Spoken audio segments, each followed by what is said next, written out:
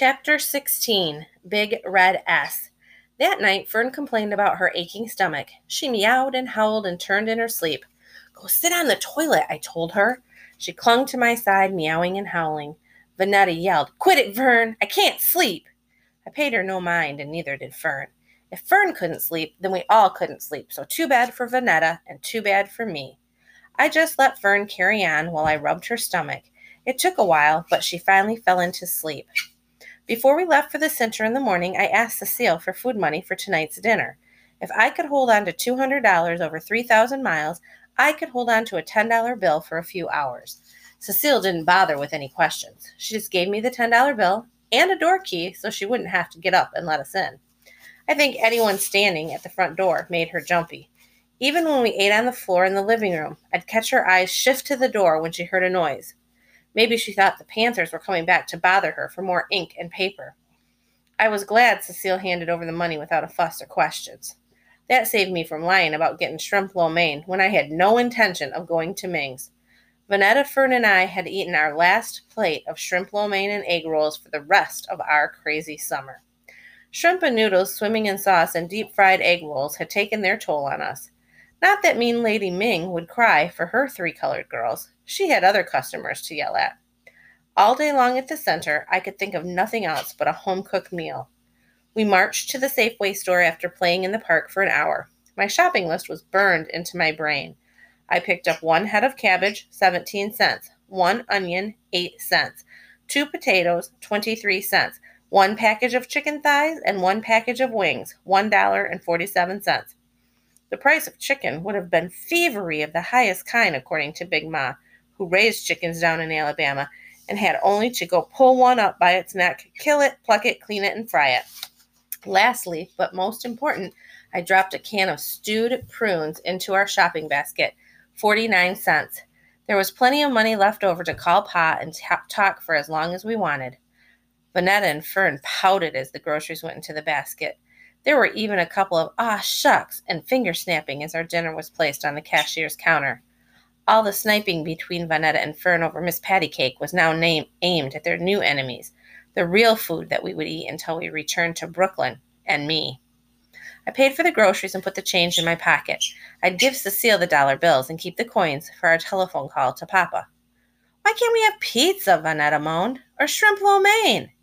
Because, I said, enjoying my role as their enemy and big sister, that's not food for everyday eating. I held up the brown paper Safeway bag with its big red S printed smack in the center. This is. Big Ma would have been proud of me, but also angry that I allowed it to come to this. I'm sure she expected this kind of living from Cecile, but she expected better from me. Phooey! Double phooey! They could phooey all night, for as long as I cared.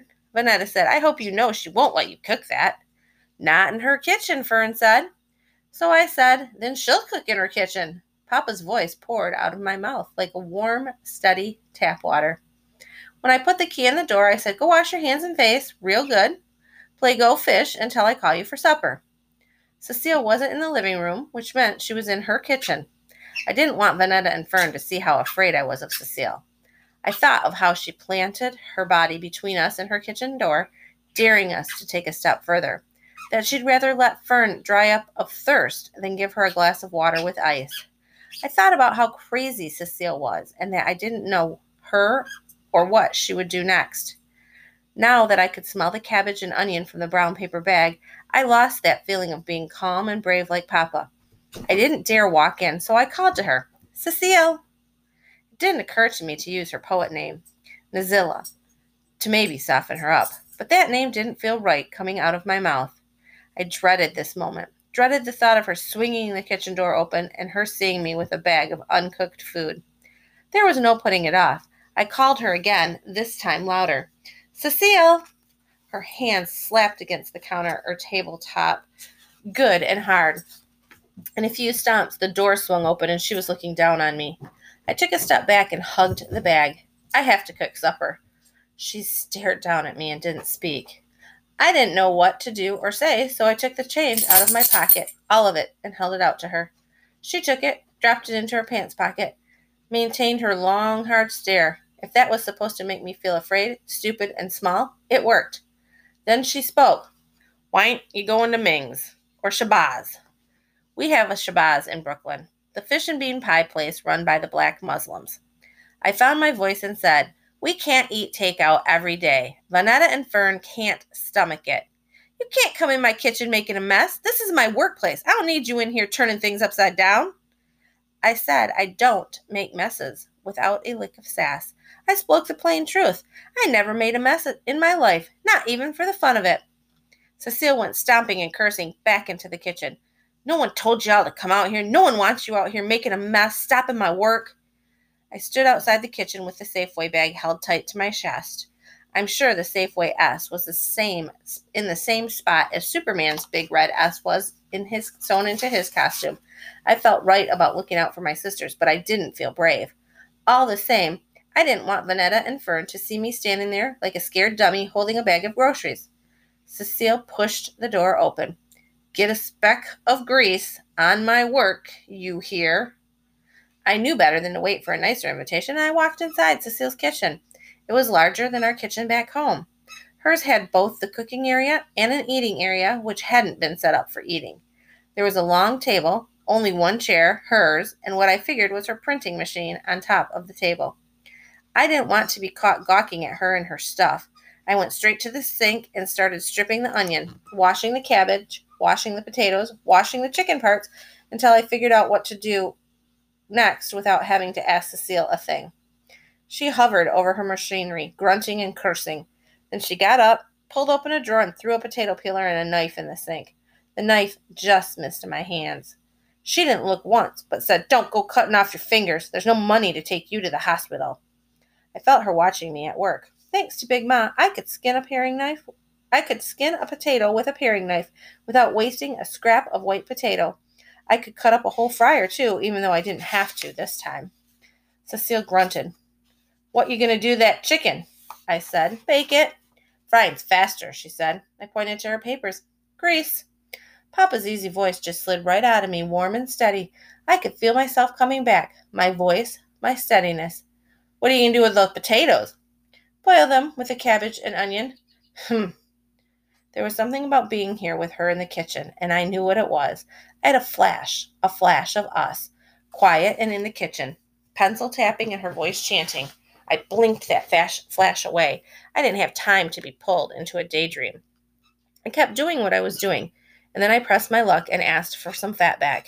Another grunt. No fatback, no salt pork, no pig of any kind in my kitchen. I shook my head. People in Oakland were touchy about pigs. They were touchy about the pig on their plates and the pigs, as Crazy Calvin called them, in the police cars. Back in Brooklyn, Big Ma wouldn't stand for cooking without pork on a Sunday. I couldn't even imagine Cecile and Big Ma sharing a kitchen or living in the same house. Since there was no pork, I used what Cecile had. Butter, salt, and pepper, plus the onion. It didn't smell like Big Ma's kitchen in Brooklyn, but it was the aroma of real food cooking. Now that I had our dinner underway, I wanted to take in Cecile's place of work, see what she was doing, hovering over her machine quietly, carefully. From where I stood, stealing glances, it seemed like she was laying down puzzle pieces, picking up one piece of something and laying it carefully down on her equipment, picking up another piece and laying it down. Then she'd study the pieces, just the piece she had completed. She had pulled herself into her puzzle, laying, and had forgotten I was there. I could see why Vanetta and Fern were not allowed inside Cecile's kitchen. Cecile was fixed in a prayer. I was allowed to be there, but I didn't dare clear my throat, let alone ask her to show me what she was doing. Vanetta and Fern didn't have the sense to be quiet. We spread a tablecloth on the floor and sat cross-legged as if we were eating Mean Lady Ming's takeout or fried fish from Shabazz. While Vanetta and Fern ate begrudgingly, Cecile cleaned her plate and left 3 blanched chicken bones. "This don't taste like Big Ma's," Vanetta said. "Surely don't," Fern followed. "We should have got pizza or shrimp lo mein." Cecile reached into Vanetta's plate and took the thigh that Vanetta had left. "To me," she said, "that's gratitude for you." I didn't care that they were ungrateful. I told my sisters, "Get used to eating like this." Vanetta said, "I'm going to tell Big Ma and Papa." To them I said, "Tell." When we were done, Cecile handed me every plate after she'd eaten whatever Vanetta and Fern had left. "You started this mess, Delphine. You clean every dish and spoon." We had eaten with forks, but I wasn't about to correct her. I just took the forks while Vanetta and Fern disappeared into our room. At least I could look Pa in the eye and say, "Yes, Pa, I did what you said. I looked out for my sisters. At least I got Cecile to let me into her kitchen." Then she added, "And don't expect no help from me." I said, "I don't mind." She gave another and a head shake. We're trying to we're trying to break yokes. You're trying to make one for yourself. If you knew what I've seen, you wouldn't be so quick to pull that plow." I sort of knew what she meant, but someone had to look out for Vanetta and Fern while we were here. I stacked the plates in the sink and ran the hot water. "It wouldn't kill you to be selfish, Delphine," she said, and moved me out of the way to wash her hands. Then she went back to praying over her puzzle pieces. Chapter 17. China Who. Sister Makumbu gave Eunice, Hirohito, and me 2 empty milk cartons each to fill with water from the hallway fountain. Today our class was to take sponges that she and Sister Pat had cut into different shapes and make printed designs on old t-shirts. We used red, black, and green paint, the same colors as the ink Cecile used for her poems, and whatever flyers the Panthers asked her to print up. As Sister Makumba readied the paints, I thought of those colors dripping and splattering on Vanetta and Fern's clothes and having to scrub them without a washboard. "Don't start anything until I get back with the water," I told Fern. Fern seemed off in a world of her own. Sister Makumbu clapped her hands, pressing me to get going. Fern would be all right for 2 minutes without me. I followed Eunice and Hirohito with a mind to hurry back. I had to admit I liked being seen as one of the classroom helpers. Vanetta and Janice were put out by the fact that they weren't asked to take a skip down the hall with Hirohito. They had both raised their hand to ask if they could help too. Although I didn't like Eunice much, we glanced at each other and knew the same thing. Our middle sisters were boy crazy for Hirohito. He was probably 12 or 13 and only saw Vanetta and Janice as pests he could both mess with and keep at a distance. Hirohito beat us to the fountain. As he filled up his cartons, I studied every feature of his face. I wanted to ask him how it felt to have slanted eyes, hair like pine needles, and coppery-colored skin. Which one was he more, Chinese or colored? If I were Vanetta, I would have at least asked him that much, as she is always in his face. I would have asked him something interesting instead of, "Do you like tall girls or short girls?" I knew my curiosity didn't excuse my staring or wanting to pry. After all, I certainly didn't like questions about not having a mother, so I scolded myself good while Hirohito filled up his second carton. I should keep my curiosity to myself. I should not stare at his long black eyelashes and coppery-colored skin. Besides, I couldn't go from planning to sock him to asking him about being a colored Chinese boy in one good blink. But before I had a chance to look away, he caught me staring at him. "What?" I gave it back. "Did I say something to you?" Thank goodness you can't see cherries in a chocolate bar. I'd have been a red-faced rose if it wasn't for my Hershey brown complexion. "Take a picture, it lasts longer." "I was not looking at you, boy." Girl pride made me lie hard and strong. Eunice gave me a "where to" glare, but I couldn't let this boy think I was staring at him, even if he caught me red-faced beneath my brown skin. I wouldn't let this boy with slanted eyes and copper-colored hair think I thought a thing about him, because I didn't. "And if you're trying to run me and my sisters off the sidewalk with that skateboard, I'm going to stomp on you good." We were about the same height, but I hadn't met a boy I couldn't throw down to the ground. But then I was taller than all the boys I knew. I yelled for you to get out of the way. "Can I help it if you're slow?" He was no Ellis Carter, Antony, or the other boys who tapped me from behind and ran. He spoke calmly, with no fear of my boy-throwing abilities. "Well, you shouldn't be skateboarding where people walk." "Girl, that's no skateboard," he said, full of what I guessed was boy pride. "That's my go-kart." "Who cares, China boy?" He gave me a look like he was going to drop both cartons and put up his dukes. One eyebrow went up. "China who?" I was glad he said that, because my China you shot out right on time. Eunice jumped in and said, "For your information, he's black and Japanese. Can't you tell the difference between a Japanese name and a Chinese name?" I didn't like having my ignorance shoved at me, especially by the likes of Eunice Ankton. But there I was, not knowing a half Chinese face from a half Japanese one. I wasn't about to get a better look, so I knew the difference. Looking at that stupid boy got me red-faced in the first place. The last thing I'd do was own up to my ignorance and then apologize. I turned to Eunice as if Hirohito wasn't there. "I don't care what he is. He just better watch out when he's riding that skateboard on the sidewalk." Hirohito turned and started walking back to the classroom. "Go-kart." I said, "Forget you, Hirohito." He said, "Forgot you, Delphine." Then I said quickly to get in the last lick, "Never thought about you." Eunice said, "Is that what you say? I'll say where you come from? That's so corny." For Eunice's information, there was more to that rhyme. Swallow a snake, jump in the lake, come back home with a bellyache. It did sound corny, so I kept it to myself. I don't care. She walked ahead of me. If you knew about Hirihodo and Brother Woods, you'd leave him alone. Then I got suckered into a schoolyard comeback I should have seen coming. What about Hirihodo and Brother Woods? Wouldn't you know it? Eunice had hips. She made sure I knew that fact as she walked ahead of me. That's for me to know and for you to find out.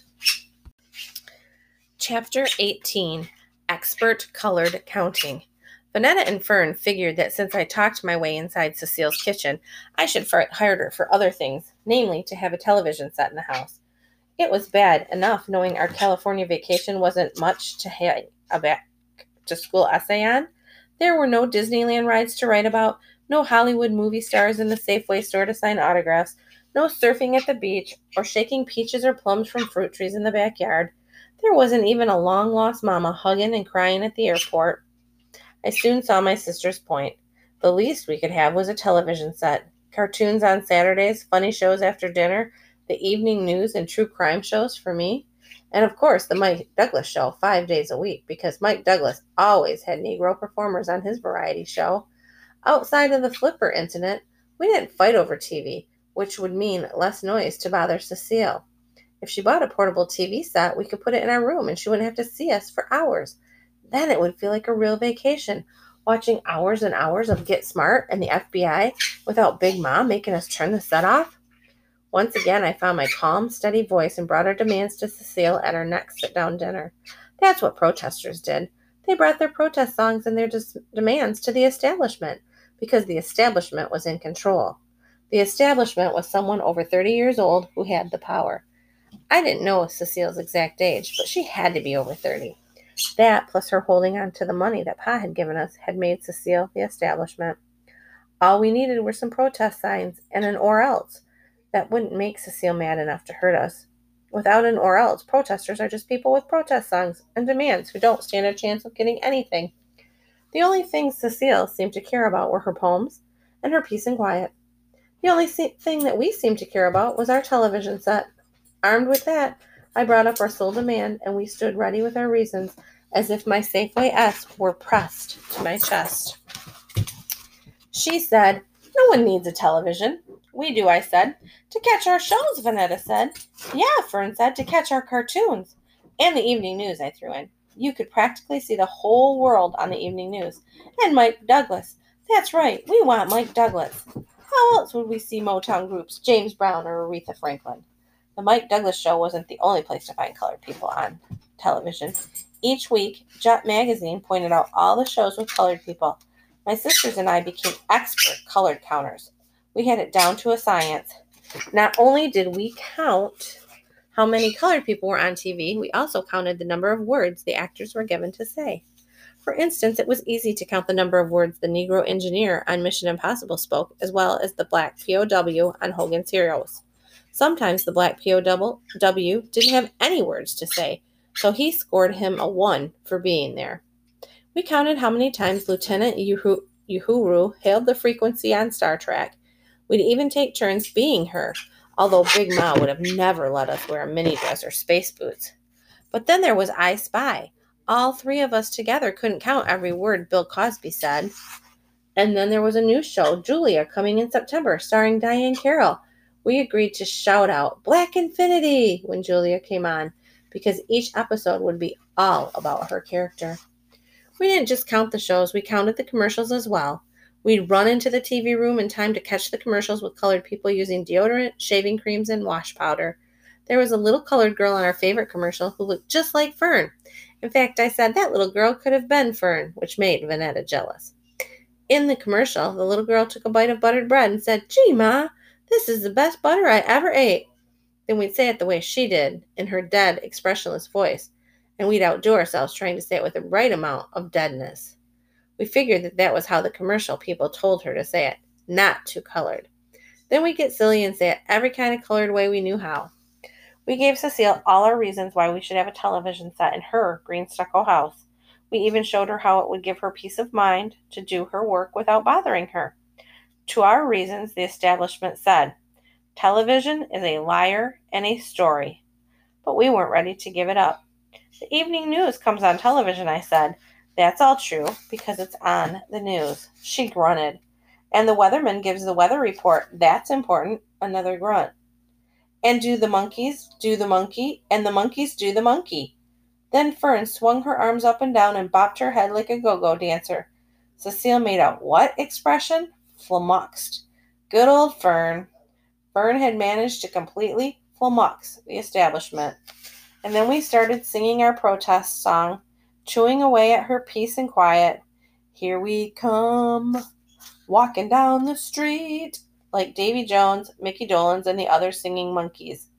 The next day, when we came back from the center, we found a radio in our room, the cord wrapped around its plastic body. It was a show-nuff left by the garbage dump secondhand radio.